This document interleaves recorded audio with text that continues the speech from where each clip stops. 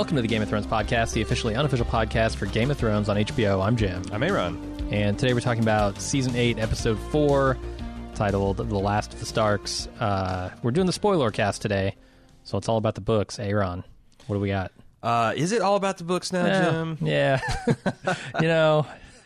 I have a mind to turn this into a therapy session because I feel like there's a lot of people breathing into a lot of paper bags and hyperventilating, and we're going to talk about that. But I thought we could talk about some other stuff. Okay. First off, I want to give out a general warning that it's my understanding there are a lot of leaks out there from the next two episodes. There is a lot of people, I think, and full disclosure, we're not going to discuss any of that stuff on the podcast.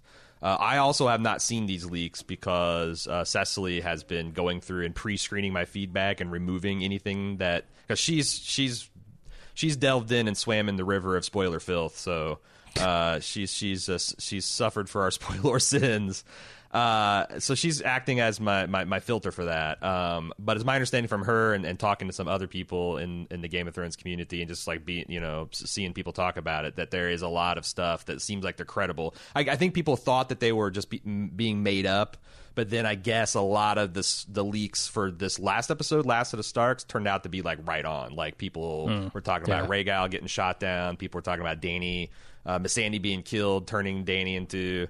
or pushing Dany towards the Mad Queen path. So it seems like these leaks are not credible, and people need to be on your toes out there. I think there's a lot of communities that do a very good job at keeping this stuff lid clamped down, like the r/ASIOAF and r/Game of Thrones. But even then, I try to stay on threads that have been around for at least an hour.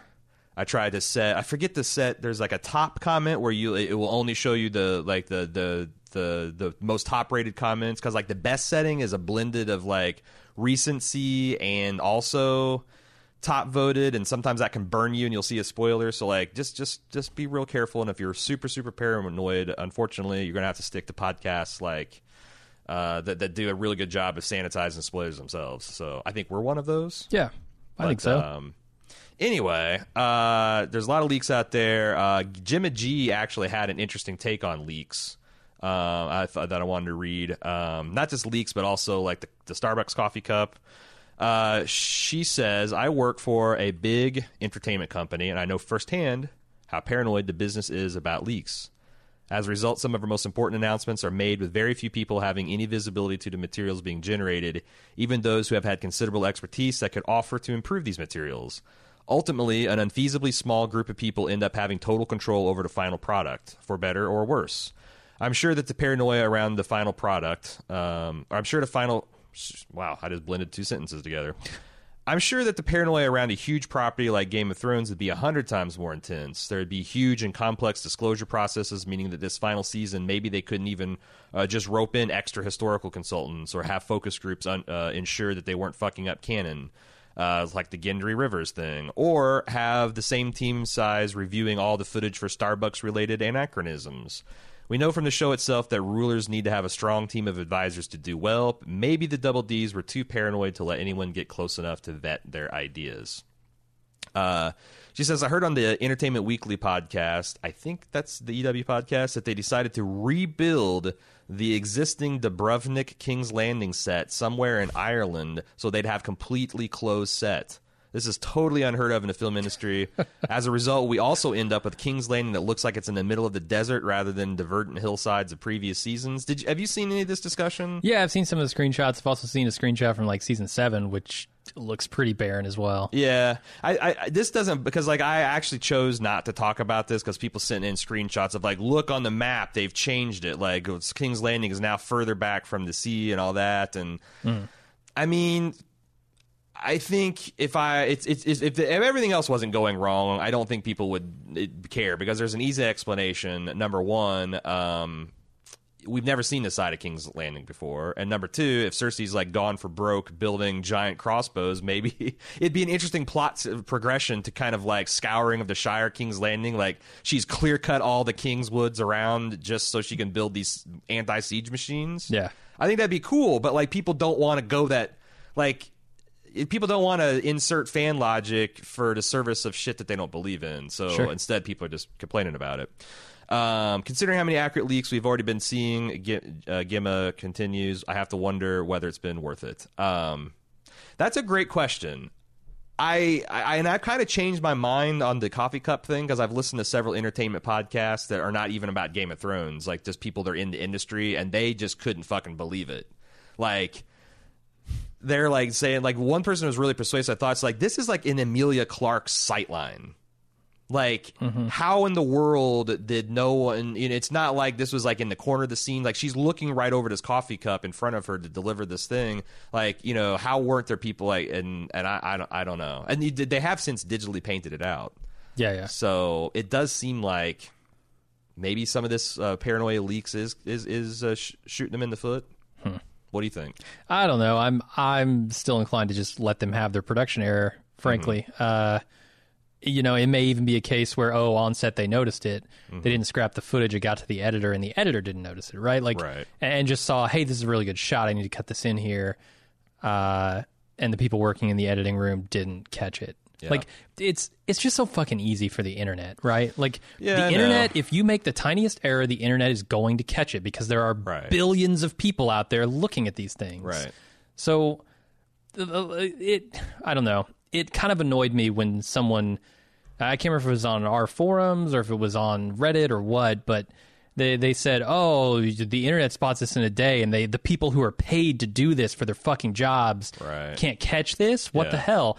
I'm like, dude, it's because it's one person. It's because it's a group of 5 people. Sure. It's not 100 million people all looking at this thing, scrutinizing every detail. Like, Yeah. there's just a scale thing involved here. You're gonna find these problems. To your point, also, like, I will say that after hearing your comments when I filtered that through the podcast I listened to, there is some like palpable envy with these insiders. They're like, look at this show that had almost 2 years to write 6 episodes with $50 million, and they can't even catch, like, there might be a little bit of like piling on because it's like the rich popular kid that walks in with this $1,000 prom suit and his flies out and his dick's hanging out. You know, it's like, you know, all you had to do is zip up your phone. That'd be a bad example because I think we can reasonably expect people not to have their dicks flopped out, regardless of their class and breeding. But Most of the don't know. time, I get mine in my pants. Yeah. Yeah. It's been probably since 3 years old that I've accidentally exposed myself. So most people grow out of that. At the same time, I understand like why people would get angry about that because they, you know, some of them love this show, Yeah. and they don't want to see production errors. Right? Yeah, They- and I they- did obviously, you know, like if everybody was on board with this being an A++, like Yeah. 2/3 of the way, it's like, man, it's great, and I can't even imagine it getting any better. The coffee cup would be a funny thing. It'd be a funny would. meme. It would be Yeah. like a good-natured ribbing.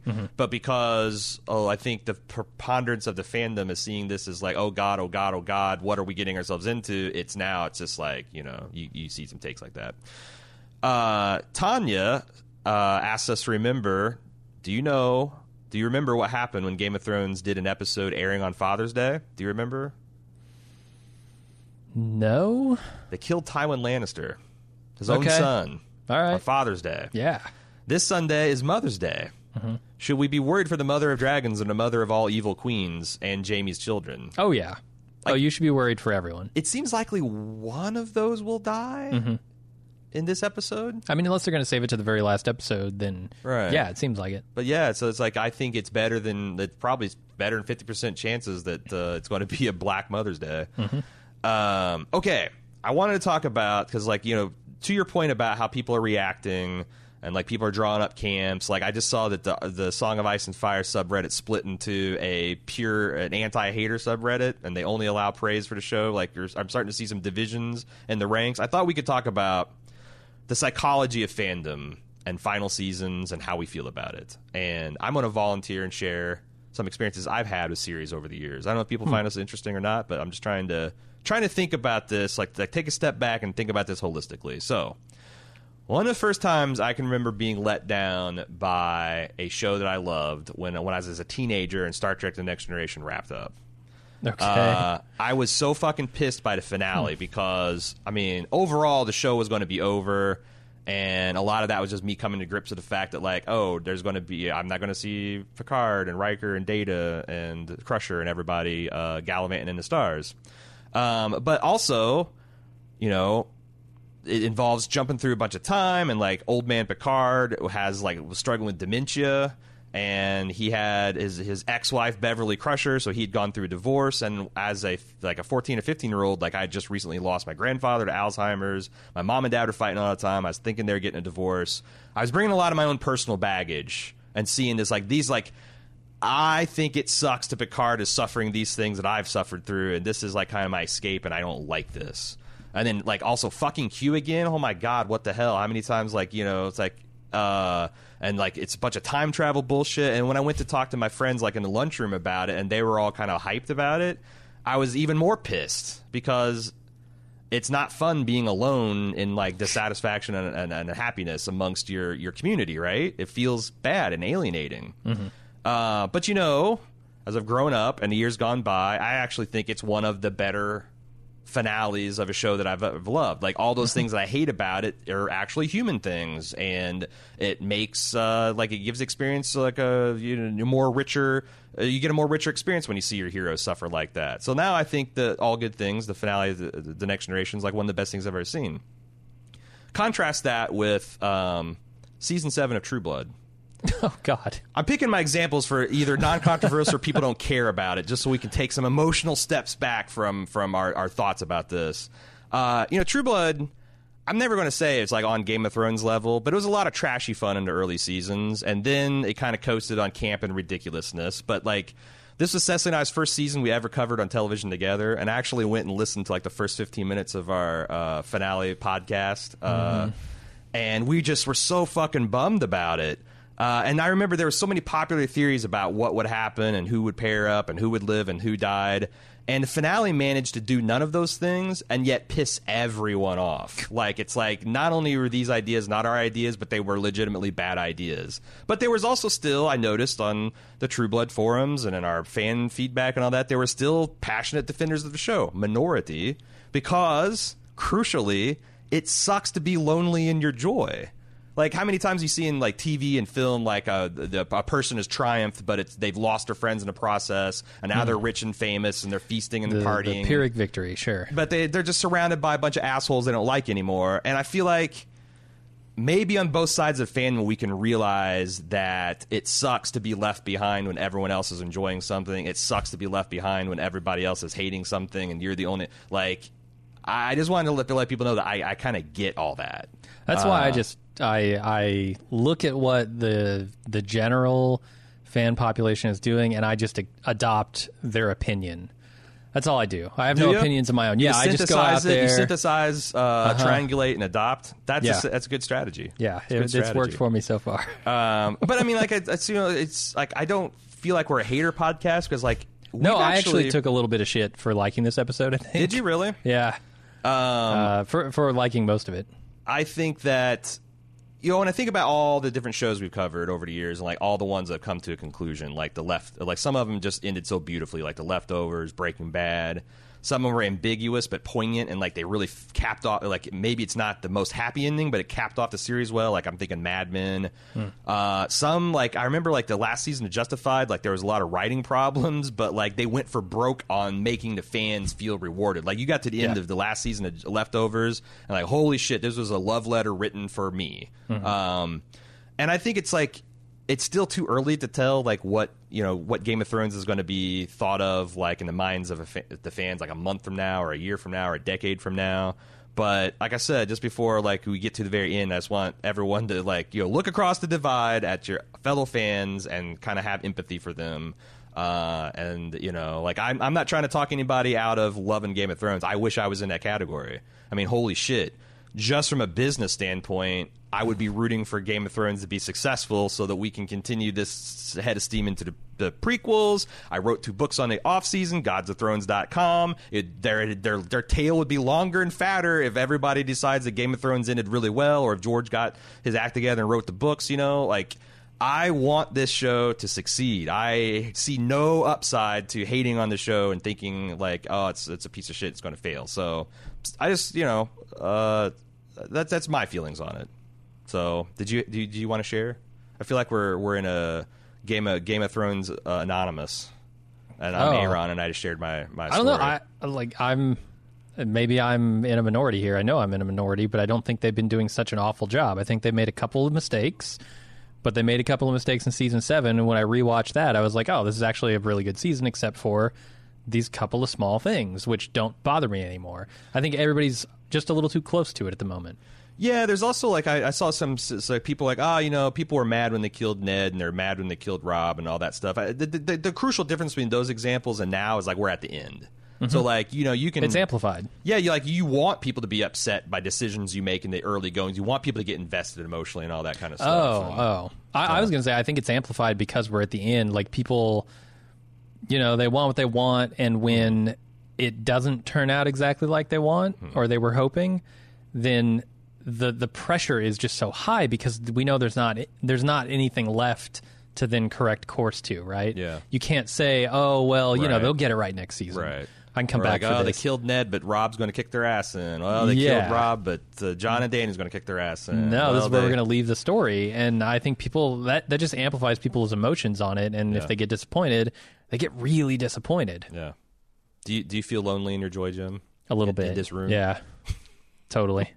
I feel lonely in my discontent. Hug me, love me. All right. Enough of this bullshit feelings talk. Let's move into more feedback. I want to take a break to tell you guys about the club at club.baldmove.com. Now, I'm sure you know that we have 3 podcasts each week, every week about Game of Thrones. But did you know that after the Instant Take podcast, we do a whole after show where we spend some time talking to the fans on the YouTube chat feature. They can, make observations, ask questions, do some witty joke, some light comedy, tight 5. Whatever you want. And it's all exclusive to club members. You have to be a club member to get access to the link to participate in it. And it's a great way to decompress after Game of Thrones. It's a lot of fun to hang out with your fellow fans. You can get access to this Instant Talk feature as well as a bunch more opportunities for expanded content, ad-free feeds, etc. at club.baldmove.com. Hey, before we get back to the feedback, I want to talk about some things happening here at Bald Move. Cecily whipped up a design called I Declare #FanBankruptcy and put it in our merch store. You can get it on t-shirts right now, merch.baldmove.com. If you just want to throw your hands up and declare fan bankruptcy with the rest of us, it is there for you to do so. We have our Wednesday Super Serious Film Fest. Fantasy continues to roll on. This week we had Dragonheart. Next week we have Excalibur. Don't forget, it's a podcast. There's an enhanced video version of the podcast on youtube.com/baldmove and as well as a live watch. And you can find the podcast in the Bald Movies feed on your favorite podcast aggregator. Also, godsofthrones.com continues to be available, both volumes 1 and 2. Godsofthrones.com. It's a book that I wrote in the off season, exploring the cultures and religions and just the characters. Like, I feel like it's a little bit overblown saying it's a bunch of culture and religion because it's, I did co-write the book. It's also funny. I flatter to think it's informative. It's very well reviewed on Amazon. Check it out on godsofthrones.com. Pin-y.com. We're out of the house snow pins, but there's still Weirwood, the Stairwood, the brand's face on a Weirwood tree. If you like enamel pins, you think they look good on your jacket, you think they look good on your lapel, your backpack, these are very attractive, high-quality pins at pin-y.com. All these links, of course, in the show notes.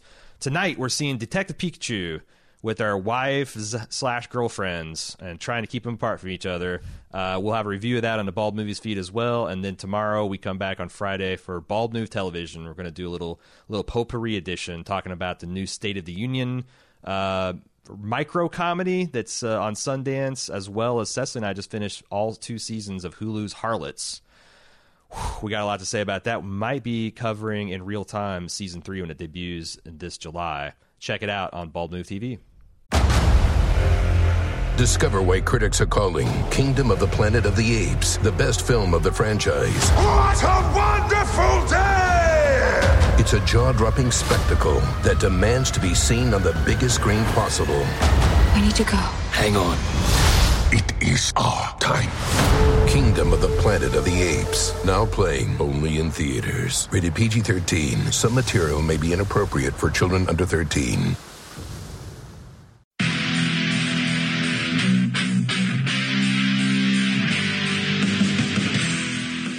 We're getting geared up for the 6th annual Summer Badass Fest. And while we're working on a slate of apex badass films to enjoy, we've got an early action-packed announcement to make. Just like last year, we're kicking off Badass Season with a live movie watch and podcast recording. We've rented out a theater for connoisseurs of action films and Bald Move fans that just want to have a great time. Unlike last year, this year's movie is top secret. Hush hush. No hints, except it's incredibly badass. It stars an absolute icon of the genre. We're willing to bet most of you haven't seen it, and it's going to be an incredible viewing experience with a packed house of bald movers. Those of you who came to last year's screening of Total Recall know what a party it was. And those of you who didn't, now's your chance to experience it. Meet me and Jim, order some custom movie-themed drinks at the theater's full bar, then watch us record the full podcast for the movie. We reserved the venue over twice the size as last year, but seating is still limited. It's happening Friday, June 21st at 7 p.m. in our hometown of Cincinnati. Get full details and buy tickets at baldmove.com/live. Cincinnati's actually a pretty great city to visit, and we've got lots of details for side adventures on our event page as well. The Reds are playing the Boston Red Sox in their fantastic Riverside Stadium. The thrills of Kings Island just minutes away, and I'll be leading a kayak trip down the scenic Little Miami River on Saturday. Again, get full details and get your tickets now on our Badass Fest 6 page at baldmove.com/live.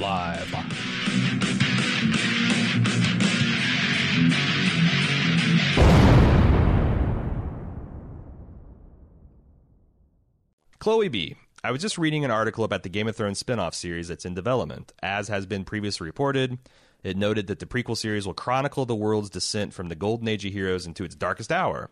This got me thinking, could this be where we get our answers about the origins of the Night King and fill in all the missing information we were hoping to get about the White Walkers? As you've already discussed, many fans were left disappointed after the Night King was abruptly killed off in the long night before his true motives and lore could be really laid out. Could it be the HBO are trying to keep the mystery going so they have more material for the new series? It could be, actually, yeah. I think so. Like, if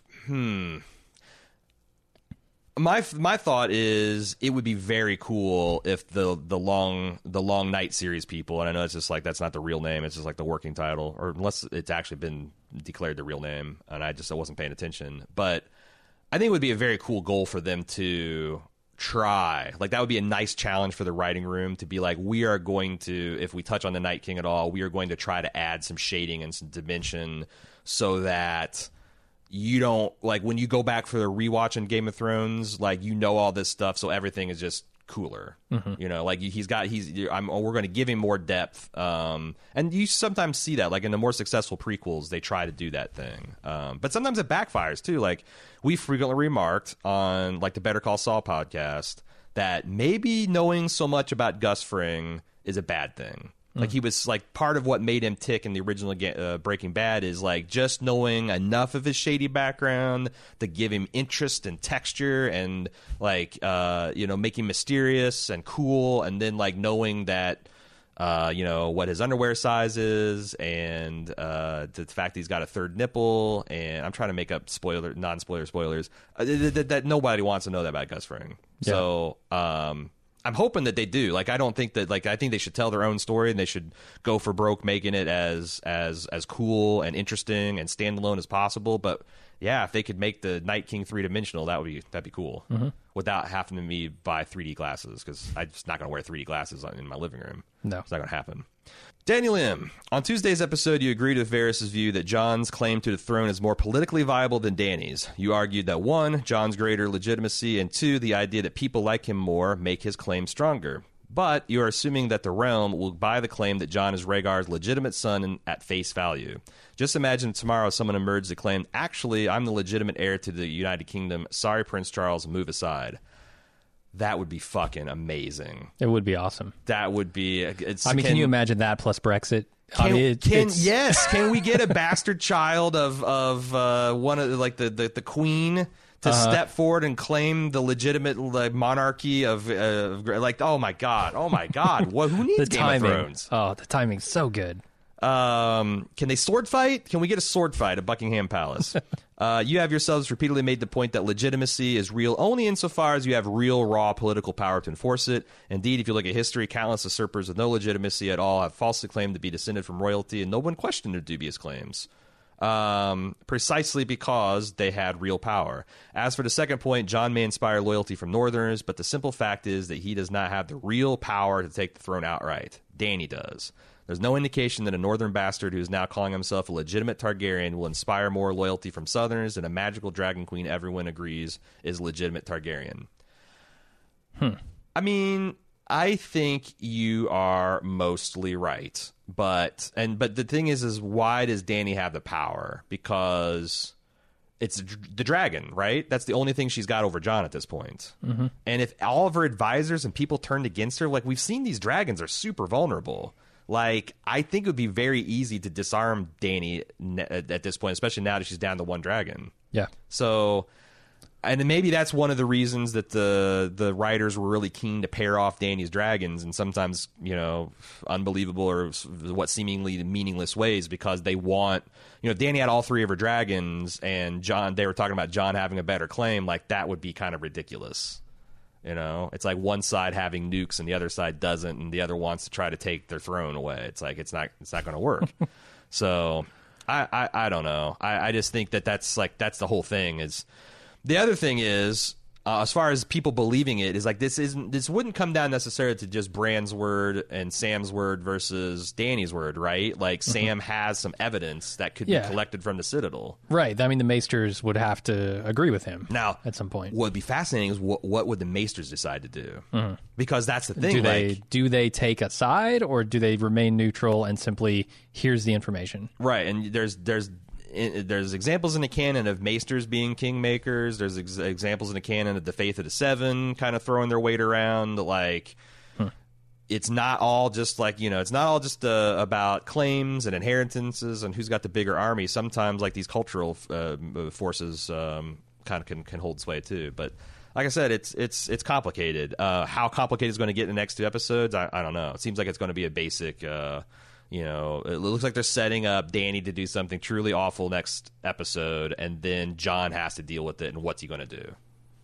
What play is he going to make? Is this is like Anakin landing, or this is Obi-Wan landing on Mustafar, and Anakin standing there over a dying Padme. What have you done? You were supposed to be my brother, my niece, my nephew. Wait, my aunt. It's that kind of situation. So. Adam A., you've talked about who Varys could conspire with that needs no introduction, and I was thinking, why not Jaqen H'ghar? I realize Braavos is across the narrow sea, but there's been plenty of time jumps and fast traveling this. Oh yeah, you don't have to justify logistics or travel time. Yeah. Varys says he will do whatever it takes for the sake of the realm, no matter the personal cost. Maybe he'd be willing to pay whatever price, perhaps even his own life in exchange for Dany's. Like you both said, there are only 2 episodes left, and it might be a hasty plot, but maybe Varys has had this as a backup plan just in case, and ready to spring into action. What do you think about... Because, I'm not sure if Adam is literally saying Jaqen H'ghar or suggesting that Varys would hire a faceless man. You've already taken his root and stem, and now you want to take his face? Leave the man alone. Leave the man alone. There actually, I think, is what price could he pay? His own life. His own life? Because the faceless men charge charge like a sliding scale based on what you can afford, and I don't know what Varys could give up. The realm. The realm. Is the faceless man running the realm? I don't know. I don't know what that means. But what does he love the most? The realm, according to him. What is most dear to him? Yeah, it's the realm. It's the people. For sure, show Ferris. But I don't know how you give up the realm and also appoint a king for the realm at the same time. I think that they're I don't know. He could maybe get his hands on a lot of money. Maybe he could, like I said, sacrifice his own. I think that there is an example of a person committing suicide or giving up their own life to pay for a debt for faceless men. It's usually more of a pauper. a father who's pissed off that his daughter got killed or something. It's not usually a person of means, but is Varys a person of means at this point? I don't think so. I think it's King's Landing Day. He could get a hold of a couple 10,000 gold dragons to slide around, but like in Dany's camp, I don't think her checkbook's that big. I don't think he's had anything but what's been in his pocket and what people are willing to give him for a very long time. Since he went over with the Tyrion in a crate, for sure. Yeah. Adam continues. The other bigger character that was left behind and not addressed is Daario Naharis. Any chance he could play a role in the final battle, either with the Second Sons or if he somehow sold his sword to the Golden Company? When I was thinking about this, I kept going back and forth about whether that would be satisfying. Like Daario Naharis, like essentially playing the same scam and like stealing the whole Golden Company or backstabbing to get in. Like, would that feel good? Like Dany is facing off. So Daario fighting against her, I don't think that makes sense at all. Mm-hmm. Like, they have told no part of the story that would make him, unless you're just generic, well, he's a spurn lover and he heard about Jon Snow and I just don't think Daario cares that much. I think Daario would just be on to the next one, honestly. And if he does, like, if he does care, I think it's more of like the genuine kind of love and admiration kind of thing that would not like the non kind of insanely jealous kind of love. Yeah. Because Daario, like, there's other fish in the sea, but him being like a trickster kind of thing, I don't know if that would feel satisfying. Because presumably it would happen early enough so Dany wouldn't have to burn King's Landing, and then we're back to like potential happy ever after ending back on. Yeah, I don't know. I was always very resistant to like this pure sugary type endings. I wasn't expecting an ending perhaps as bleak as what it's looking like we're going to get, but like I don't know, that feels a little bit not as middle of the road as I was expecting. Yeah, I just don't really see Daario coming back. I think there are other people who could be brought back that, we talked about maybe Yara with the armies of the Dornish. I think would make maybe a little more sense than Daario because he's been out of the picture for so long. I just don't see it. I know a lot of people a couple weeks ago were speculating Howland Reed might finally make an appearance, as the last minute savior at the Battle of Winterfell, and there's still a chance because Jon's marching through his neighborhood on the way to King's Landing. Like, there is an outside chance that you would meet Howland and Mira Reed in the neck. But at this point, like, why would he have sat out the Battle of Winterfell? Why would he now be joining them on the way to defeat Cersei? I guess it's a personal grudge. He loved Ned. He hates the Lannisters because they killed his boy. Catherine B. I'm having a hard time with their characterization of Dany this season as Mad Queenie. I think a lot of it has to do with the fact that it feels to me very gendered. She'd like to use as an example the show's treatment of Stannis. For the most part, we all like Stannis. I mean, up until he burns his daughter alive, but, before that, Stannis Demanus. Stannis is prepared to sack the city to win the throne. He is ambitious and ruthless and will do what he has to do to fulfill his destiny and claim his rightful place as ruler. He murders his brother, in the books murders other people with shadow babies and blood magic, and then is prepared to sack the city if they tell Stannis the hundreds will die, and he responds, thousands. And all of us are like, hot damn, yeah, Stannis, let's go. No one says Stannis is a mad king. They describe him as rigid, as unbending, as a rightful heir willing to do anything to take his crown to his detriment. This plotline feels forced, and it's really kind of a bummer. I'm the last guy to talk you out of feeling like criticism about powerful women is gendered, because holy shit, a lot of times it is. A guy is just fucking passionate and telling it how it is and using rough language of men of action, and women are shrill. And that's if they're trying to be polite, because if they're not trying to be polite, then they're just fucking bitches. But I don't agree with the characterization of Stannis as sacking King's Landing. Like, he is, to me, sacking implies like what went on in like the Robert Baratheon rebellion, where the entire city's pillaged, and like, I think that's what people were worried what was going to happen. But like, I think that like, and from Stannis' own POV and from what I remember the novels, that like Stannis is probably the one you'd most want to sack your city, because he's not going to let his men run and rape and pillage. He'll fucking execute them all, and they all kind of know it. So when he's talking about hundreds dying versus thousands, he's talking about his own men, his soldiers that he's commanding to win this military objective. Mm-hmm. Which, I mean, you can start if you want to start deciding whether fights are worth fighting and whether human lives are worth being spent at all, I mean, that's fine and philosophical, but he's a military commander trying to get a military objective. And he's not targeting civilians. He's not, like, exploding caches of wildfire. He's trying to take over and dethrone the government of King's Landing. Do you agree with that analysis, or? Yeah, I do, but I also think, he did kill his brother.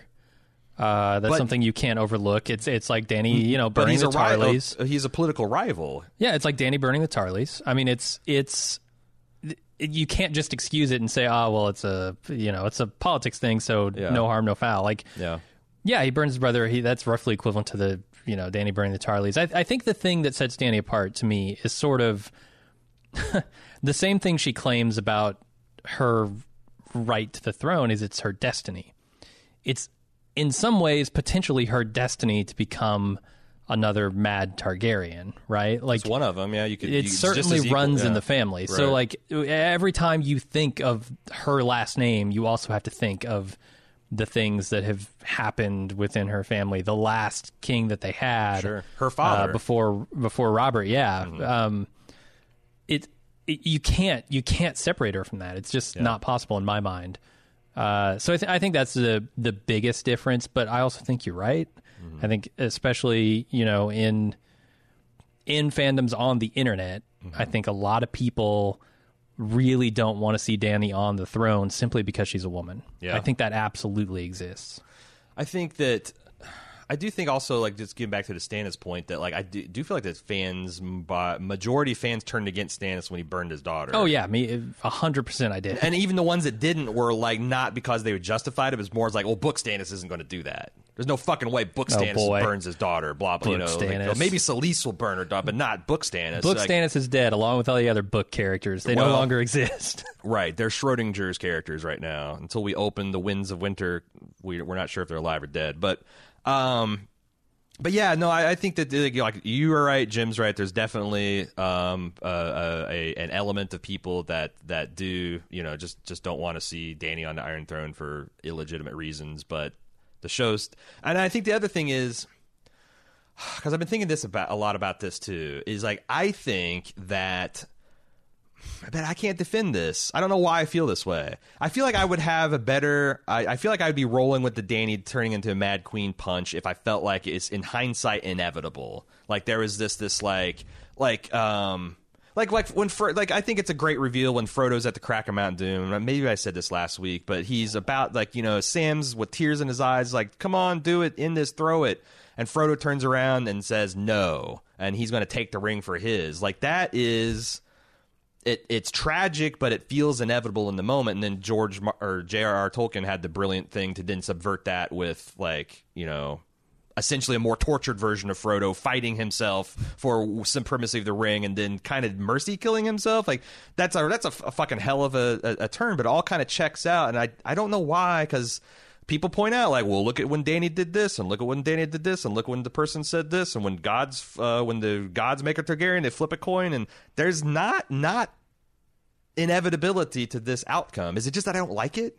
Is that why I'm just having this visceral reaction? I mean, I can't say exactly why you're having the reaction you are, but yeah, I think those elements are there. Like, I look at it and I think the core thing that I like about it, is that Dany has an ongoing choice to make, right? Like, she doesn't just make the choice to not be the Mad Queen once. Right. She has to make it continuously, right? Well, that feels like that's a total... I'll keep going. I'm sorry. Yeah, so the idea that this might be fate, but that she's fighting against it, to me makes it very interesting, because we don't know whether it's fate or not. We don't know if her destiny is to become a Mad Queen, or if her destiny is to be the greatest ruler that Westeros has ever seen.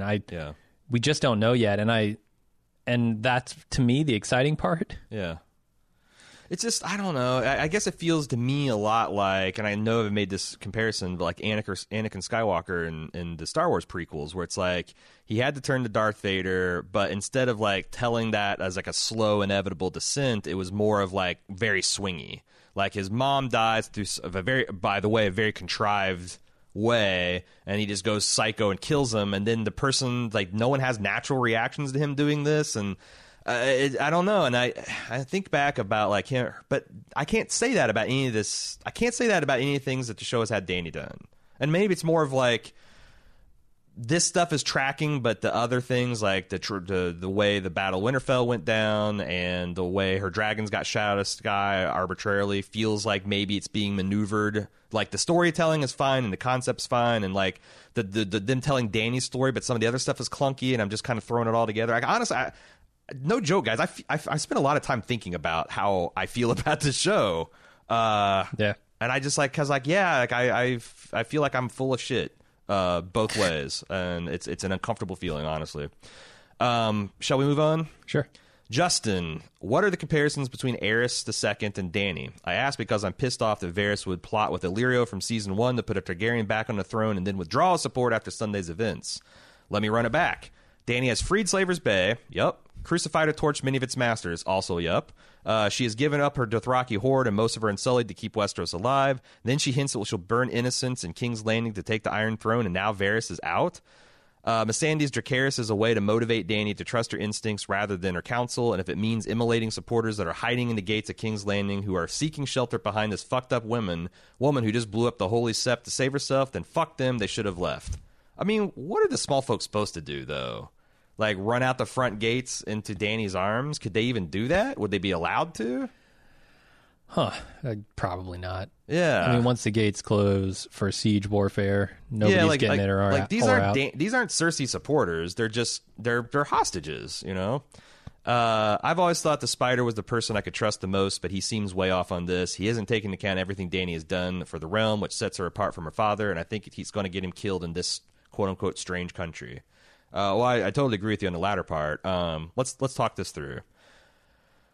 The big difference between, I guess, Dany and the Mad King is that Varys has a better alternative. He sees Jon as just a full upgrade over Dany, like all of Dany's upside and none of her downside. Mm-hmm. And I think that's where the argument ends, right? Yeah, I think so. Like Mad King, he didn't have a clear alternative. He did back the Bobby horse, but that turned out to be a drunken, slovenly,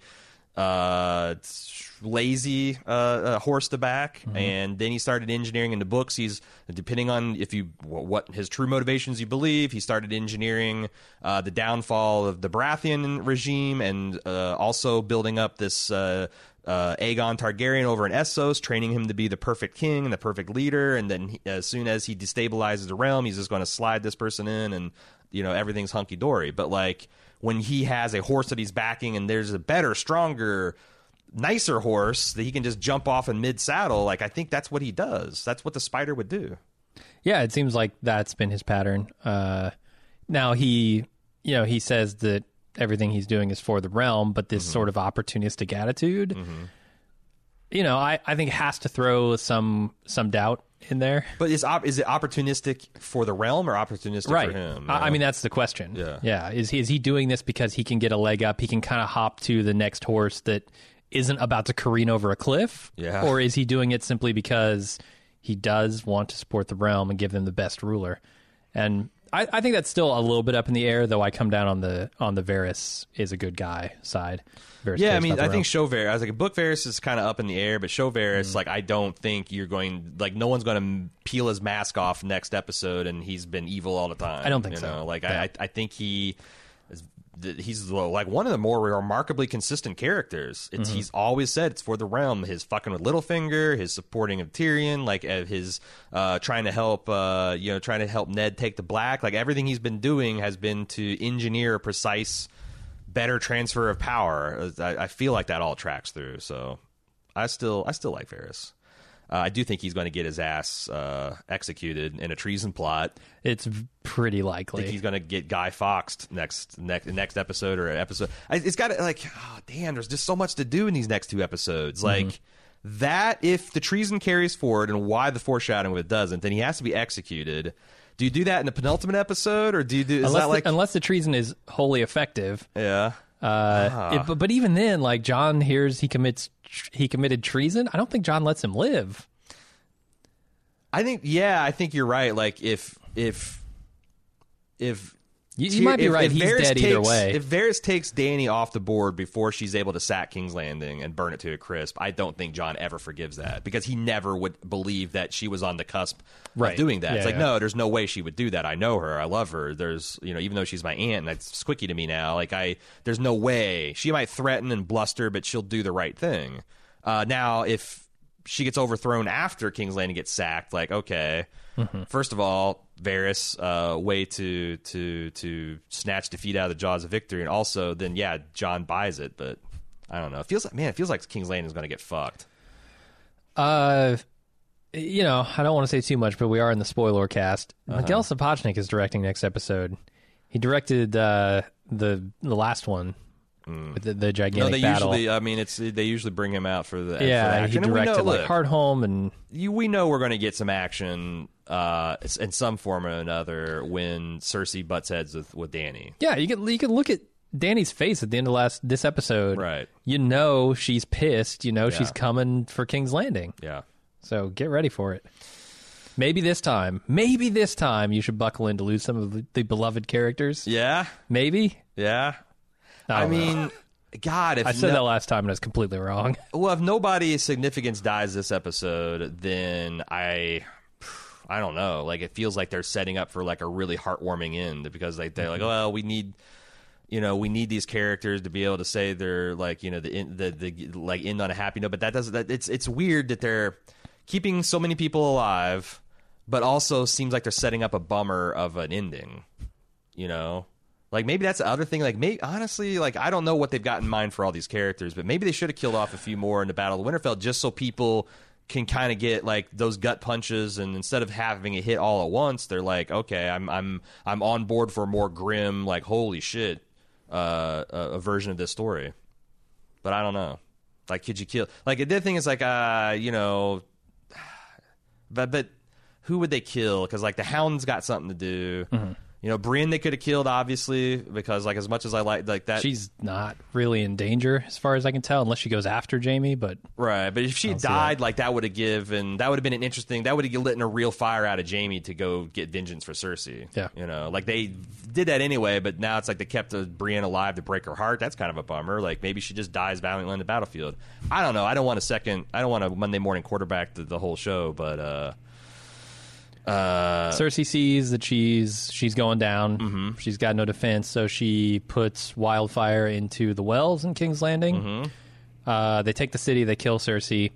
Everybody drinks the water, and Sam has to tend to them as they shit themselves to death with dysentery. That could happen. It's also what about this? What if because we know we have the caches of wildfire still left to go. What if... Do we? I was wondering about that. I don't know. I've heard... Because she used some of them, or, a significant portion of them. Yeah. But, I think that, no one would not believe it if it turns out there are a few more caches, or if she's had the pirate... Hey, wildfires really saved their ass a couple times. Make some more pots of this, guys. Yeah. Would it be interesting if, Dany comes up with, a cunning plot to surgically take out Cersei... And she uses Dragonfire or something, and that ignites the wildfire cache, and she inadvertently destroys the city. Huh? I don't know. Maybe. Yeah. That'd be a way to kind of because so then it's wouldn't man? I feel like I have tried to help you people declare fan bankruptcy, and now I'm selling you penny stocks. So, but. It would be kind of awesome if Dany actually one last time fights off her worst impulses and okay, we're going to do this right. It blows up to her face, kills more people she loves, and ends up at the same outcome. And she's like, you know what? Fuck you, Dracarys, and just starts because then that would actually I'd be convinced okay, that's an arc that would drive a person fucking insane. No matter how hard I try to be good and resist my worst impulses and temptations, you gotta fucking bring the demon out of me. So, Catronia H. I think the Double Ds have ran out of books, they've mined Gurm's other works, and where previously Dany's arc was closer to Aegon I, she's looking more and more to end her story closer to Rhaenyra. Queen Rhaenyra didn't start out noticeably as a mad or even bad Targaryen. She was the realm's delight. But after being thwarted so many times and suffering so many losses, the madness overtook her and ended with her death, killed by a dragon. Rhaenyra lost her baby in childbirth, lost 3 of her other children to the war. 1 of her children was murdered in King's Landing to draw her out. And while she took the throne, she couldn't hold it. And she's making, she's like, that could be an analogy to like Miss Andy. Indeed, it was the small folk who really turned against her and hastened the end of her short reign. She became paranoid of the loyalty of the man she loved and ordered his death, and was inevitably betrayed by her own trusted advisors. Catronia, your email got me thinking that, like, because you're looking at it from the other end, like, oh, I've ran out of George material, so I'm going to go to, like, Fire and Blood and read Targaryen history and kind of, like, brush the... What if Martin's doing that? Like, you know what? I don't really know how to end this, but I really like having rich historical parallels and, like, narrative, like, rhyming and echoing. So I'm going to just, like, go ham creatively on all this, like, 300 years with the Targaryen, like, a simulation. And I'm just going to just not even give a shit if it makes sense. I'm just going to have a bunch of wars and things. And, like, then after I get this done, I can see what the fans like and don't like and what I like and don't like, what worked. And then I can start picking the stuff that does. And that's what happens to Dany. And also, I'm brilliant because it's all past as prologue and history repeating itself. Like, that feels like a Gardner solution to keep the publisher off his back, to keep making money, and to, like, workshop his ideas. Yeah. Do you think he's actually doing it? Man, if I knew what was going on in George Martin's head, yeah, like I might go insane. I might become a mad king.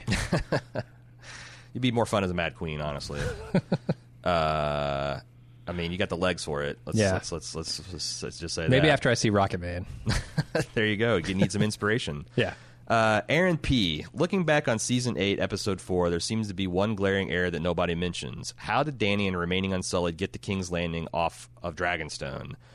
Euron appeared to have completely destroyed their fleet and probably drowned a lot of remaining Unsullied. Unless swimming was part of their training, did she hire Salladhor Saan? Some other fleet showed up. There is a naval equivalent of showing someone encircled by enemies. But the next they are seen free and walking away with no explanation as to what happened. Yeah, those dragons got a big old back. They do. Huge back. They do. How many horns they have to hang on to? Enough. You don't need to hang on to 2 horns. Dany just does. You can just hang on to one. Dany, when she rescued Jon and everybody, treated Drogon like a fucking minibus. Mm-hmm. Like, they had like 8 people on the back of that thing. I think Drogon's a big boy. You can carry 12 at a time. I was asking the same question, but I stopped asking because the thing is, they're not going to tell me. So I feel like, and that's, I guess the other thing is, like, I feel like my experience with Game of Thrones in the last 4 years have been just like, you know what? Yes, jetpacking's annoying, but we're just going to ignore it because that's what this show does. Mm-hmm. Like, these logistics are dumb and annoying, but we're going to ignore it because that's what this show does. Like, you're not wrong, Aaron, but, like, it's kind of like we're watching Adam West Batman and someone says, man, every single time they throw a punch, there's this big cartoon pow or kablooey. Like, I'd really like to see them land a punch every once in a while. It's like, well, yeah, watching the wrong show, because this show doesn't give a fuck about that. They like their pows and kablammies. So, you're right. This is file this under, like, don't put your heroes in a situation where you are not prepared to logically follow through to conclusions. Mm-hmm. And, like, so many times, like, none of these battles feel like they mean anything because the forces of good or evil have just enough forces to fight the next battle. Yeah. They always will. They always will, no matter how many times they've been decimated, no matter how many times they've faced half their losses, no matter how many times their ships have been sank to the sea. Euron can always build 1,000 more. Dany can always whittle a couple ships on fucking Dragonstone, which is known, fabled for its vast forests and reserves of lumber and Keebler elf shipbuilders that can just go out of work at a moment's notice. Like, it's just pow and kablammy, man. David B. Why is Jon's actual name Aegon? That means that Rhaegar named his first son with Elia Martell Aegon, and then named his child with Lyanna Aegon as well. 2 sons named Aegon? Is this happens. Like George Foreman? Yeah. Happens all the time. I mean, he's an odd duck.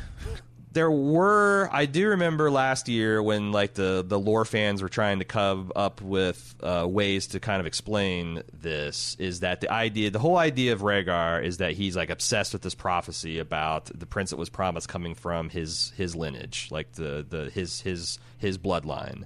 and he wanted to kind of hasten that along by marrying the right person. He thought the dragon had to have 3 heads, so he was trying to bring about another Aegon type of situation. And at some point, I don't know whether he was going through the motions with that with Elia, and then he meets Lyanna, and it's like, oh no, this is the actual Song of Ice and Fire. I've been trying to fake it with this person, and now I'm whole hog. But like, you get the idea that maybe he was just doing like version 2, like the cleaned up version of this experiment. So makes a certain amount of sense. Sure. Yeah, but like also like, does the name matter? I don't know. That's still like, I thought Aegon was not a great creative naming thing for Jon. Like, I've always liked if his name is Aemon, but then again, Rhaegar didn't give a shit about Aemon. Probably that only is a deep, rich meaning because of our connection with Aemon and Jon. So it'd probably be just as silly as naming him Aegon. Tim C. After the Battle of Winterfell, I just do not feel like we got our fill of dragon battles. These battles are such a big part of the books that I feel like there has to be more coming our way. Qyburn was deeply interested in the hand of the white that was cut off in the dragon pit in the season 7 finale. We know he's an unethical maester fascinated by necromancy, and this fact is consistently reiterated in the show. With Gregor Clegane, Qyburn has proven capable of resurrecting things that are either dead or on the edge of death. Old skeletons can be resurrected, which was recently proven into the crypts of Winterfell. Okay, so this is just a refurbished. He's going to do something freaky with the skeletons in the dungeon of King's Landing. He also, like, you know, he continues. Tim does, saying that like this explains like the animatic of the big dragon skull being menaced by the crossbow. There's like a couple of promotional marketing that shows the Iron Throne kind of made out of a dragon. Have you seen that stuff? Like it's like a dragon's face, but his horns are kind of turned, like it's like a blending of an Iron Throne and a dragon. He's like, they're trying to tell us that this is like they're bringing back Balerion the Black Dread. I would think it'd be easier to bring back Rhaegal.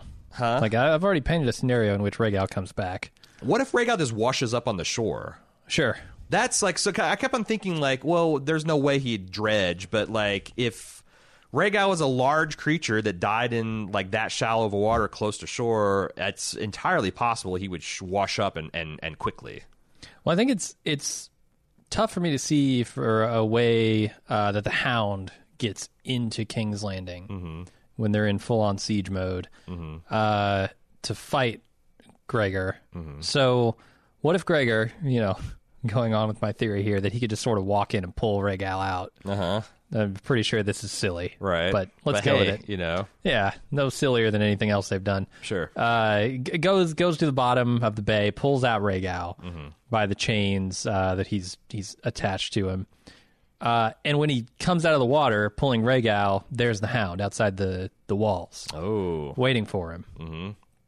And then, you know, he draws a sword and they go into some kind of battle. I don't know what you'd call it, but, you know, they fight each other. Is the mountain like completely unescorted? Like he just like Cersei said, hey, take this mile-long chain, go find the dragon. Yeah, so he does that, but there are people waiting to like for the handoff of the dragon. So he sees the Hound and he pulls the sword and he walks up, you know, as they're preparing to fight. And in the background, people are taking Rhaegal inside the gates. I think that could go over pretty well. I like the idea of the like it would tickle me to death, the image of Gregor taking his chain and wading out into the water, and like every 10 minutes in the episode we cut to him like just walking along the seabed, you know, and like, you know, it's like the tension, and then he's hooking the chain around Rhaegal's neck. Like, okay, that would so be stupid.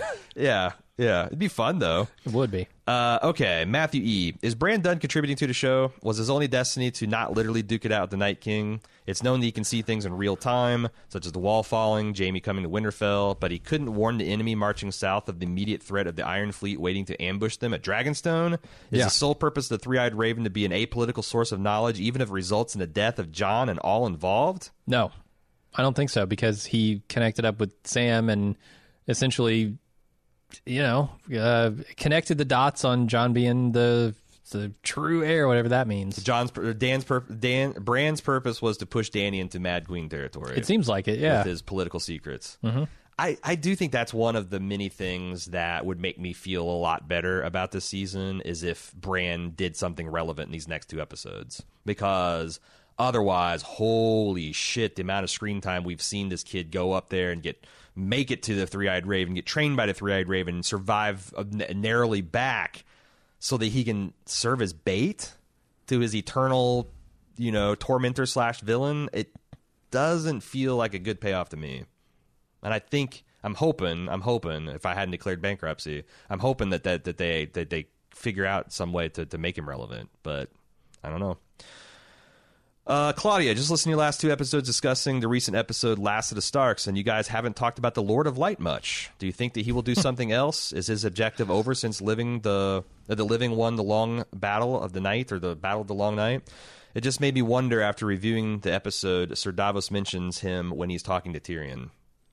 Yeah, no, I think the Lord of the Light storyline largely died with the followers of the Lord of the Light. Yeah, right. and Beric, and I don't see any more importance there. It's weird that she went to Volantis. She went off continent to do something and then came back. Mm-hmm. Another shocker is that we haven't seen any more red, because it does seem like that, like this. If that's true, what you say, it does feel like the Lord of the Light fought a bit of a Pyrrhic victory himself, like your extinction as a god, but you did save humanity. So way to take it on the mythological chin there. No, I don't think the Lord of the Light, if it's a real thing, is dead. Yeah. I just think it's the storyline, the part of Game of Thrones that cares about the Lord of the Light is done. Well, I mean, I think that would make sense, because honestly, and there's still 2 episodes, maybe, like, that's the other thing. It's like there is an outside chance that they will ass pull something that's just fucking amazing that ties all these prophecies and reframes them to be about Cersei, or I thought you declared fan bankruptcy. Ah, damn it! It's these fucking subprime loans. They just seem so attractive. They're leveraged and packaged, and they got AAA ratings. I see you reinvesting here. Their streets are full of gold out there, Jim. Why can't I go out and pick it up? No, I mean, yeah, fan bankruptcy aside, there is the possibility that they will, and it'd be tricky to, like, reframe all these prophecies, because that's the thing, like, otherwise, I mean, it's definitely on brand for the prophecies to not mean anything, but, like, it would be, I think it'd actually kind of redeem it completely redeem it if they were able to have a satisfying way to reframe the prophecy about Dany, or another easy way to go about this would be like Jon's the prince that was promised to save not just the world from the White Walkers, but also the world from the tyranny of Dany. Okay. Like, if she becomes a tyrant to destroy the tyrants? Yeah. Like that's part of, like, the prophecy all working out, and I don't know if they could, like, it seems like they're so close to having a dragon of 3 heads if Bran, I don't know. Fan bankruptcy. Hashtag declare fan bankruptcy. Brian M. I was wondering a few episodes back, what are the ramifications if Yara kills Euron? The Ironborn seem to follow the strongest leader, so she would automatically get control of Euron's 1,000-ship navy. This seems to be what they've implied on screen, but I'm not sure if I'm reading too much into Theon's scene in the beach. Has she been drowned and come back yet? I mean, I think she's like kind of a crucial part, yeah. Well, but I mean, there's like 2 stages of that, like in Ironborn culture, as like there's like the priests that legitimately are drowned and brought back through some kind of CPR, and then there's the half-assed version that Theon got, like where he just gets sprinkled with water. So Yara's gotten that done for sure. I think that, like, I mean, the obvious answer is that from my understanding, the Ironborn culture, they follow the tough-talking, tough-fighting leader. So if Yara is able to defeat Euron and depose him, then she would probably, well, 1 or 2 things would happen. They just all throw in support with her, or they would do another Kingsmoot. And then who would, at this stage of the war, like who would win, who would even challenge her, yeah. So Amber S. In the books, Maester Aemon talks about how dragon sex is fluid and changing. This is seen in certain frogs and other asexual creatures, also in dinosaurs and Jurassic Park, also in human beings. What if dragons had laid eggs and they had hatched and come to avenge their brother? There could be some on Dragonstone, but they wouldn't be too large yet. But if some hatched in Marine, they might be big enough to wreak havoc by this point. With one dragon left, it'd be great to see them continued on in some way. So I saw some fan art on one of the subreddits, and the title was "We were robbed of the epic ending we deserve," and the picture was depicting the ice dragon Viserion breathing fire at Drogon, and their fire was meeting in the middle and canceling each other's out, and they were surrounded by all the things. It was like this big kind of like gothic, This is so fucking Dragon Ball Z. Like, this is so done to death. Right. Like, if you turn the average frustrated nerd hand in the keyboard, I promise you it'll be 1,000 times worse than what the Double D's. And I'm not saying that your egg theory is in that category. I just think, like, what would that look like? Like, if a bunch of like 2 or 3 dragons come over the horizon during an impactful battle, or it would be like, someone would have to be like, look, it's the dragons we didn't know anything about. The Rhaegal and Drogon must have gotten busy in Essos. Or something. Like, I don't know how that is introduced. Dario's writing one in. Dario's writing one in. Sure. Yeah, I'm with you. I think, look, if you're gonna do something like that in a show, I almost think you have to foreshadow it somehow. Right. And they just haven't foreshadowed that there's even a single other dragon out there. And dragons being kind of amorphous, asexual, like, life finds a way kind of be like, I don't think that's enough foreshadowing. No. I mean, so I'm struggling to even think of any dragon eggs that we know about. Not since Dany's. Yeah. Yeah. And we don't, I don't know. There's so many, like, this would have to happen and this would have to be true and that would have to be true. Mm-hmm.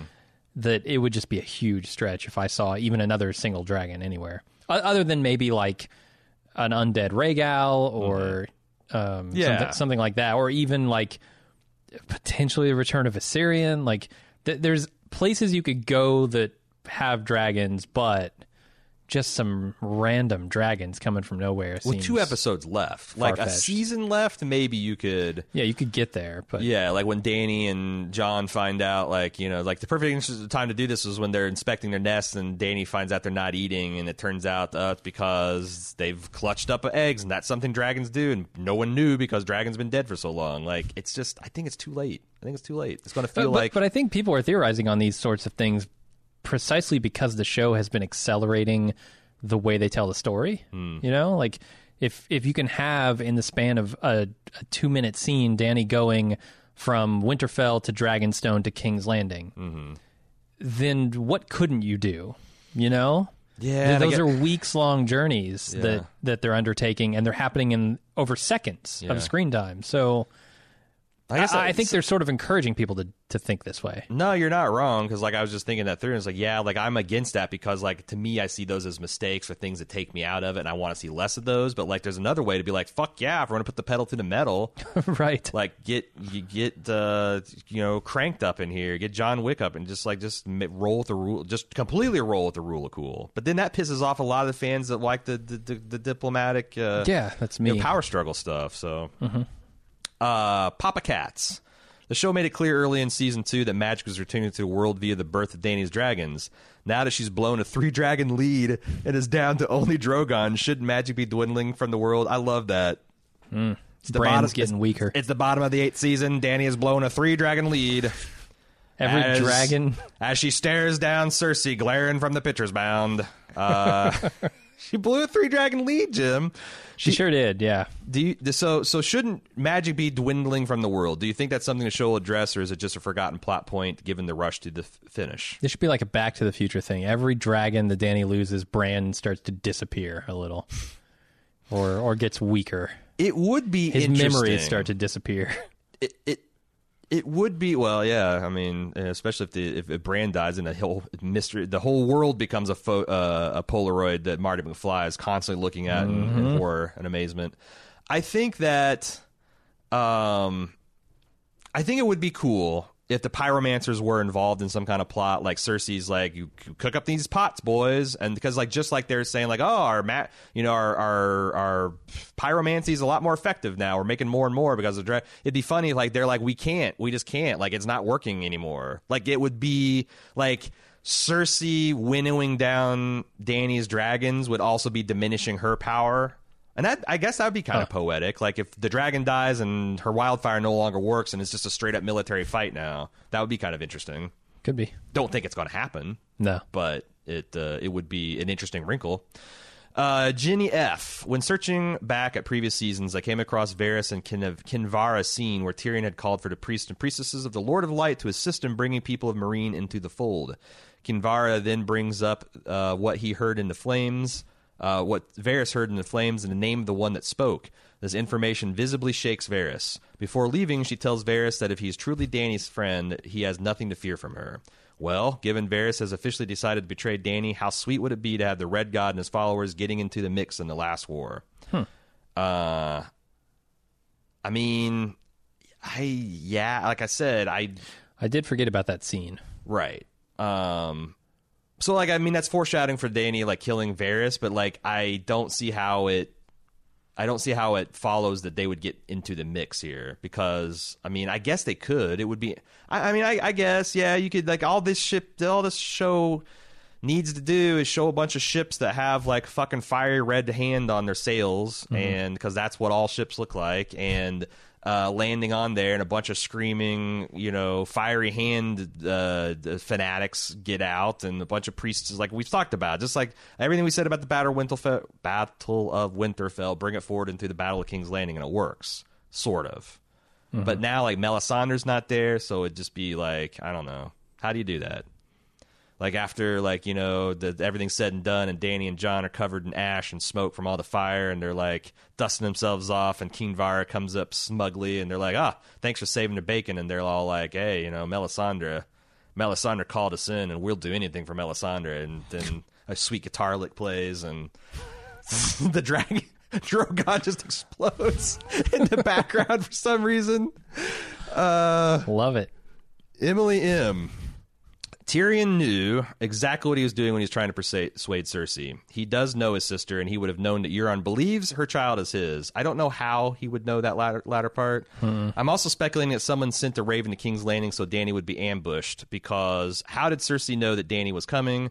Sure, Cersei's anticipating, but does she have a calendar or has a previous notion of specifically when Dany would come? Euron and his fleet were already well in the water before Dany arrived. They weren't gathering their troops and boarding ships in those scenes. They were armed and prepared. They were ready, so ready that they even knew which direction Dany was sailing. Okay, I want us to take a step back here.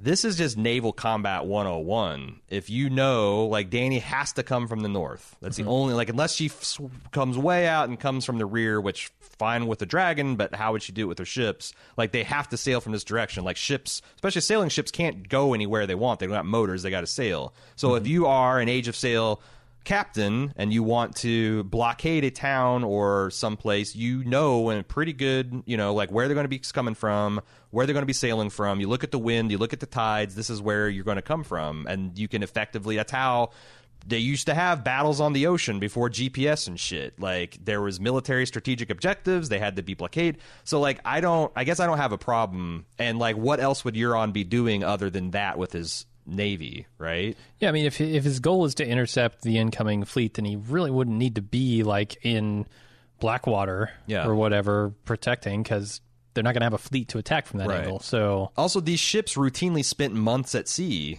so they've got food and stores to to do those kind of blockades. So it's like, I maybe the impression people would have is that, like, if you had a ship that you'd spend all your time in port until, like, the alarms went off, and it's like a jet fighter in Independence Day, everyone scrambles to them and, like, mostly these guys go out and loiter and, like, deny area at the sea. So I didn't have a problem with that aspect of it. The insane gunnery, and the fact that he was tactically cloaked from Dany's aerial observations, my problem with those scenes.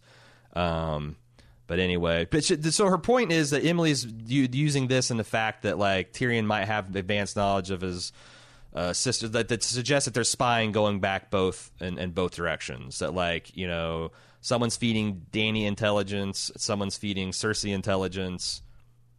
I mean, I don't see the channels of communication. Mm-hmm. I can't figure out how that would even happen, let alone who would be doing it. Because she's taking the even one step further and suggesting that Tyrion and Cersei are conspiring because they've had this plan to put the Lannisters on top all along, and that like it'd be one thing for Tyrion to be a traitor in the vein of Varys, but for him to be working with Cersei all along to return the Lannisters to dominance, that seems like a wild swing out of his character. Yeah, I agree. Okay. Chloe B. I'm a bit of a history buff, and I had the following epiphany, and it blew my own mind. I wish you a speedy recovery from that. Blown minds, nothing to take lightly. It's expensive. Gurm has been open about his love for history and inspiration he took from Scottish history and the War of the Roses specifically. Mary Tudor was believed to have had a failed or phantom pregnancy. She was aptly named Bloody Mary because she had burned hundreds of Protestants alive during her reign. Trying to stomp out the Church of England, her father had established and reinstalled Catholicism. Her pregnancy was announced, and eventually it just kind of didn't happen. They thought that maybe she got the dates wrong. History keeps the details vague, but eventually she died of what we think was a uterine or ovarian tumor, which would explain her swelling stomach. When she died, her throne was given to her half-sister Elizabeth the First, or Good Queen Bess. What if Cersei is the bitter queen that Mary, desperate to have a new heir alive? Her failing mental health could result in her developing a false pregnancy with symptoms that could feasibly convince Qyburn, but also be inconsistent with time and development. Jaime had already left her in the book. I could see this as being a botched bullet point on the part of the Double Ds not knowing how to portray a false pregnancy. Well, yeah, I buy that. Let me stop there. I don't even think that, I don't think Qyburn has to be deceived. If Cersei just says, I want to pull this false pregnancy gambit, he'd just be like, yes, my queen. Yeah. And he would do all the significant nodding in the world to Euron and oh, yeah, she's totally pregnant, bro. Totally. I'm a maester. Don't argue with me. Right. It seems like the email, and the attempt to kind of explain this this false pregnancy thing stems from the idea that so much time has passed and she's not showing, and Gilly is, and there's a lot of comparisons on the timeline between one woman who claims to be pregnant but definitely doesn't look it, and another who looked pregnant and said, I'm pregnant. I just think these are, let's call them oversights. Yeah. By the writers. I don't think they're trying to plan something more elaborate. I mean, I do sit up straight a little bit and take notice when people say it's War of the Roses. Sure, because we know that. We've heard it from George's own mouth. A lot of the blueprints for especially early days of Game of Thrones kind of came, and A Song of Ice and Fire came from that. But she continues her analogy that Sansa could be the traitor's daughter who is younger and a more beautiful queen who's better suited and qualified to rule. Arya's defense of Sansa as smart and capable to Jon make me think that if given the opportunity, she would put her sister on the throne. Elizabeth I was never married or had children. She ruled independently and did a damn good job. This is a role that I can naturally see Sansa in. She's gained support from actually being fair and a just ruler that inspires loyalty, similar to the rebellions and rumblings that happened around Elizabeth before taking her throne. So, two-part prediction. Cersei's got a faked pregnancy that's going to result in her being dead and supplanted by Sansa sitting on the Iron Throne. Huh. Do you? I'm not buying into the first part, and therefore I sort of can't buy into the second part because it depends on the first part. Let me run this by. If we put aside the democratic theories about how Game of Thrones is going to end, and we just have there's going to be a showdown between Dany and Jon. Presumably Jon wins because the only way you have a bittersweet ending is for the hero to win. I don't think Jon wants to be the king. No, I don't think so. It would be interesting if he just abdicates his throne in favor of Sansa. I don't know how they make that happen because there is no fucking claim there. It goes against almost all the cultural mores as far as although I guess the people have already a queen. They have an evil queen, so they'd be primed to accept a good queen. But how, if you're going to pay any attention to kind of secession or I don't know. If Sansa like does a Queen Elizabeth and says, I'm just not going to have children and I'm going to be a one and done. How about Jon takes the throne, Okay. he marries Sansa, and then he abdicates the throne? Aren't they cousins? Aren't they? They're cousins now. Yeah. I guess that's less. So if I get my genetic diversity scale out, like I think being cousins, like marrying cousins, is better than marrying aunts and uncles, which is better than marrying brothers and sisters, which is better than marrying parents. I think like that's like the chain of like worst ideas for like just from a genetic standpoint. So I guess I think that would be profoundly gross though. Sure. Because they I'm did. suggesting it in jest, but yeah. Oh, okay. Especially since But I was just after- trying to think, how could it work? And I Right. guess that would make Sansa queen, right? Yeah, among other things. I think it'd be funny, just like it's like smash cut from her and Arya both being like, "But yeah, I don't care what the truth is. We've always seen you as our brother, dude." To like them getting married 2 episodes later. Yeah, that'd be a hairpin turn to negotiate. All right, this is the last email. Justin in. As an avid listener to your podcast, show watcher, book reader, and overall superfan, the question of when is George going to finish these books has obviously come up endlessly. My question is, why hasn't anyone considered that George hasn't been telling the entire truth and has a closet deal with HBO not to release the last 2 books before the show ends?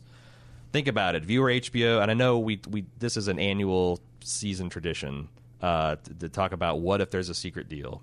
If you were HBO and you were on a precipice of the biggest series finale in television history, wouldn't you do everything in your power to make sure that no one in the book world would have the slightest idea of how this thing ends? We've been waiting on the Winds of Winter since the show premiered, so it seems likely that HBO quickly caught on to how big the show could potentially become and wanted to make sure nothing else could be spoiled for show watchers. Okay.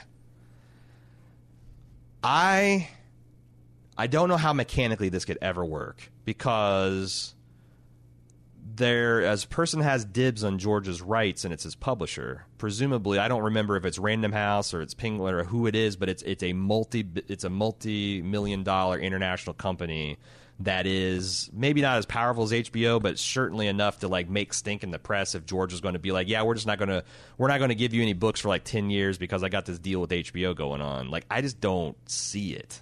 Also, I would Maybe they think make the deal with the publisher. if I was HBO, so if HBO because here's Yeah. the thing. It's like Sony doing a PS4 exclusive, right? Like, But what's we're more, going to give you money to not put this thing on another console. I could see that for Dream of Spring, maybe, but Winds of Winter, like, how does that do anything but just whip up the fans even more? Like, get people even more excited? Unless Winds of Winter is bad? Like there's a dark interpretation that, like, let's say that Martin has Winds of Winter and HBO reads it and is like, we don't like how this is going. Let us tell this story first. And I just, yeah. The whole fucking thing is a mess. Like my brain wants to, jump to, oh, here's how this could happen, or here's how this could happen, and we just don't have any good indication in of secret too. Like, so many people would know this would happen, and nobody would ever leak it. And yeah, I don't know, man. Like, all of this is a mystery to me. It's such a colossal clusterfuck at this point, right? that I just look at it and I throw my hands up, even trying to decipher Yeah. who's to blame, what kind of deals have been made. What kind of deals have been broken? If this actually came out later that this was something like this was true, is there a bigger like non-sex and murder scandal in Hollywood history? No. That like the HBO secretly buried Martin's books and the publisher was complicit, and we've waited 10 years or it's not been 10 because we just got danced like season 2 of Game of Thrones, but like a better part of a decade for essentially just monetary reasons. Yeah. So I don't know. I just think that there's just no way anything is like this happening in secret. So, But you would also think that the Martin's publisher would be putting up a stink to get these fucking books out while it's as relevant as it's ever going to be. Like, George, you got to get these books out while Game of Thrones is on the air, because Right. you're never going to be more popular than you are right now. You will never make more money on these books than right now. yeah. Like, why isn't the publisher out there, saying that? I mean, Like, I could weave a conspiracy theory, like Martin says, HBO wants me to do this, and the publisher says, no, fuck you, and Martin's like, okay, here's the thing. If the show's great, then people are going to want to see the expanded version. The show's terrible. People are going to pin all their hopes on me making it great. And in the meantime, I'll release 2 Bible-sized tomes, and The World of Ice and Fire, and a cookbook, and some anthology short stories, and some Dunkin' Egg shit. And we'll be making tons of money in the meantime, and we don't hurt ourselves. Like, I can see a conspiracy theory where this all makes just like straight up like greedy businessman sense, but like I just can't imagine. Like, there's just too many. I can't imagine if there wasn't a deal like that, there Yeah. wouldn't already be a lawsuit telling, That's what like, I'm saying. on George Martin saying you didn't finish these fucking books, Right. and now you're being sued by Like, your publisher. George Martin's not Tywin Lannister. He's not so powerful that he can just make these things happen and crush all dissent. You know, Right. So unless he had the publisher in on it, but then how does it not leak? I just think this is a little. This is sweet summer child thinking, because what people want is the books to be really good and the books to be done and the books to come out 3 months from now and 6 months from now, and then we can get the story that we knew was going to be possible the whole time, and we can, be smug about the Double D's fucking it up, and But the other hand is like, oh man, if that's the true, the other thing, consider that's your conspiracy theory. Wouldn't the Double D's have access to the material? So, like, we've been saying that, like, so, like, and therefore, wouldn't these final seasons look a lot more like what Martin's actually writing? Or if he had these books done, Yeah, like, there's a part of conspiracy that he can't Yeah. even let the Double D's, like HBO wants him to sit on Or the that he books, won't. but Yeah. also not share it with us, so we can just bumblefuck our way telling this story and shooting in the dark. yeah, this is why I throw my hands up, because nothing that you hypothesize makes sense. Yeah. None of it. Yeah. Yeah, it's a mad world. All right, that's it. That's Game of Thrones spoiler edition. We are going to... our watch is not over. Literally. We got 2 more weeks of Game of Thrones, the penultimate episode, which promises to be, if nothing else, tons of spectacle, and then the finale. It's going to be interesting. Like, if they save this, if it just kind of limps to the finish, if it turns out to be a debacle, like, it will be a memorable experience for us all, I'm sure. And we're going to be along for the ride all the way up or all the way down. On Sunday night or right after Eastern time zone airing, we got the Instant Talk for everybody. If you're a club member, club.baldmove.com, you can join us for the Instant Talk and, just real time talk it over with us. Tuesday, we got the full podcast and, et cetera, et cetera. We will see you on one of those occasions. Until then, I'm Aaron. And I'm Jim. See ya.